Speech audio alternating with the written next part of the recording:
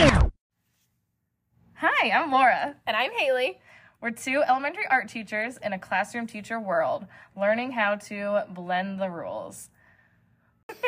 So we've both been teaching for 9 years. Well, this is our 9th year. We didn't know each other until a few years ago, though, when I got hired at the same district that Laura's working at. And our buildings are actually connected. The only thing we really share is a cafeteria, which that's strange to me. But if that's what it is, well, we share the kitchen. Oh, the kitchen. That's what I meant. Sorry, so like the kitchen. all the kids eat in their own cafeteria. Yeah, but the kitchen's the same. Kitchen. That's what I thought I said, and I said the wrong thing. But I love that I can just walk through the hallway, and because my building is older than yours, I get to walk into the lights because it's so much brighter on your side. Everything is newer, and it looks great. But yeah, it's great to have you next door. And if we didn't say before, we are elementary art teachers. We teach kindergarten through 5th grade. We have them every day. We're in the Midwest. And we are also our PLC leaders.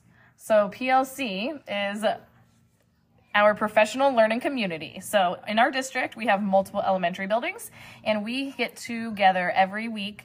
We get to talk about things that help us with our teaching. And in the education world, PLC has a lot to do with data. And if you're an art teacher, you probably cringe every time you hear the word data. We do. If you're like me. And you just dread it. And like, how does it work for an art room? Like, it doesn't. So with professional development and with our PLC and working with our team, we were just having a lot of trouble making it work for us. And week after week, we just felt like we were checking a box. And that's not really helping anybody teach any better. No. It's just pleasing people and checking a box. So then we started this like journey of like, okay, how can we make our PLC better? What can we do so this is actually helpful for us? And it's not like, oh, we have to go to PLC, we have to go over data that means not much to us, or like I have to compare my data to Laura's data and we don't even have the same kids, or we're not even in the same building. So we kind of went on this big research hunt of like, what can we do to make this better, and trying to think of like more specific topics, kind of like how our classroom teachers, you know, they have very focused topics on like, this week you need to focus on math, this week you need to focus on reading, and we don't have that.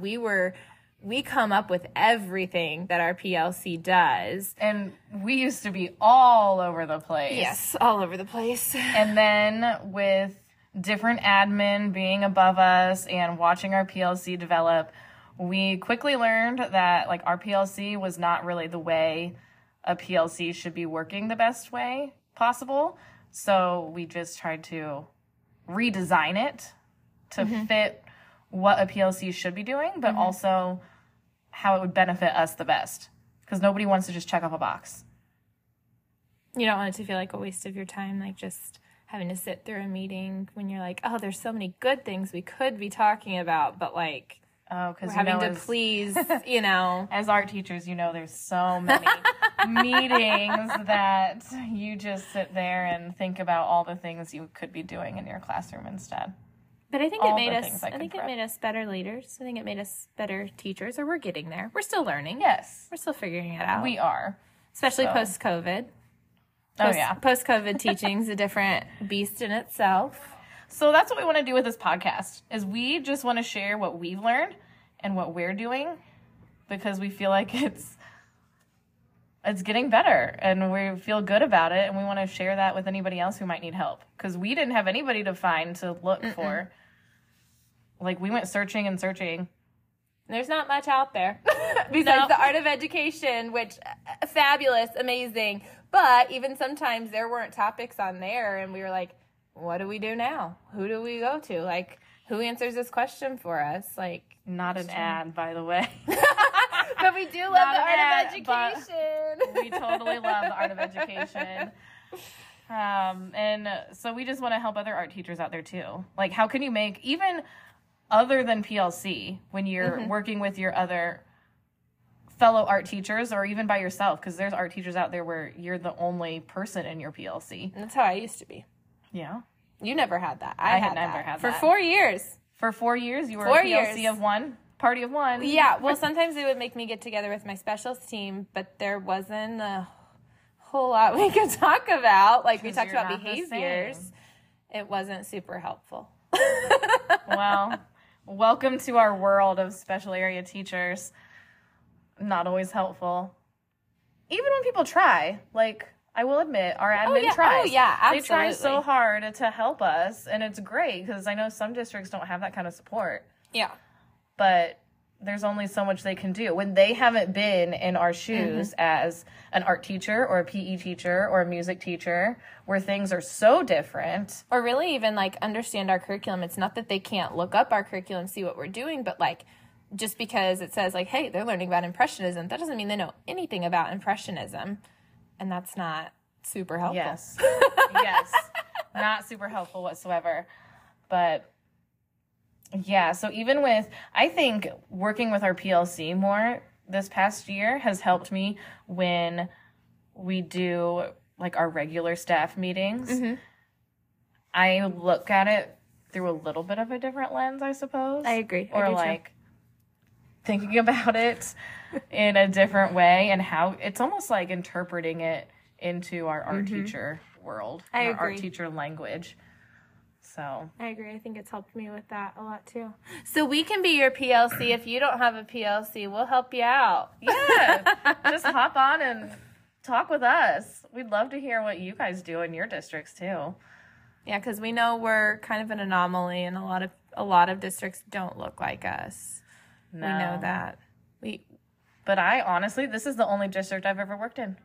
Yeah, you wouldn't know. No, I know nothing. You didn't student teach here, though, right? No, I did my student teaching in the area, but I did 8 Not here. weeks in an elementary school and 8 weeks in a high school, a little ways away. And they were both different districts also, because my college made us do that on purpose. You couldn't student teach in your own schools where you went to school, and then you couldn't. Interesting. You had to do 8 weeks of each, and then they wanted you to do different districts. And that was nice, because it Yeah, gives you it's good. different perspective. Yeah. Because I didn't know how things were. I mean, I was I didn't have that. young. I was just at one place the whole time. Really? Yeah. But I was in an elementary school, and then I didn't teach elementary school after that. Well, a little bit. It was a little bit of a bummer, though. So I that's really a wanted shock. the K through 5, and I didn't have the K through 5 at first. So that was sad. Oh. But I survived. I'm here now. Got K through 5. All right, so I think we got a little bit off track, We do that. going all the way back to our student teaching days. We ramble way when far we talk back. together. Yes, we've learned that as being leaders together, sometimes we just go round and round in circles and then we don't get to the point. So we apologize in advance if any of these podcast episodes just go around and around and around. Hopefully not. Hopefully it's still enjoyable for you, because it's probably going to be enjoyable for us to just go around and around. Anyway, here's what we want to accomplish with this podcast. So, we figured out, okay, here's a problem with not, knowing necessarily, like, for example, like we were saying, how to apply what you learn in a faculty meeting to, like, your classroom, or how does it fit your classroom. So, like, we want to go through different, like, problems we've encountered, and then, like, potential solutions of what we've figured out or what other people have helped us figure out, like our admin or our team, and then kind of help you, or maybe that'll help you kind of figure out something else too. It may not be that specific problem, but it may be kind of related to that or something similar. Yeah, because I definitely feel like I've grown as a teacher just since we've been leaders, and thinking about it in this new way. We're not just checking boxes anymore, and I think that is... Huge. Yeah, it is huge. It's a big deal for us. Yeah, and it probably is a big deal for any art teacher. Yeah. Like, you get stuck in a rut. You just feel like you're going to these meetings and just over and over again, you're just checking boxes. And, like, when you hear all these different things about all this kind of data and these test scores and these, student populations and these kids and this, and what are you doing in your instruction and with literacy and all this stuff, I mean, how does it apply to you as an art teacher? So that's what we want to focus on, and helping ourselves and helping anyone out there that wants to follow along and Yeah, we try hope to figure this out. you'll join us, and we're learning how to podcast here too, so Bear with us. we're working on it, but yeah, I think that's it. So we hope you join us again. Next time on Blending, Blending the Rules.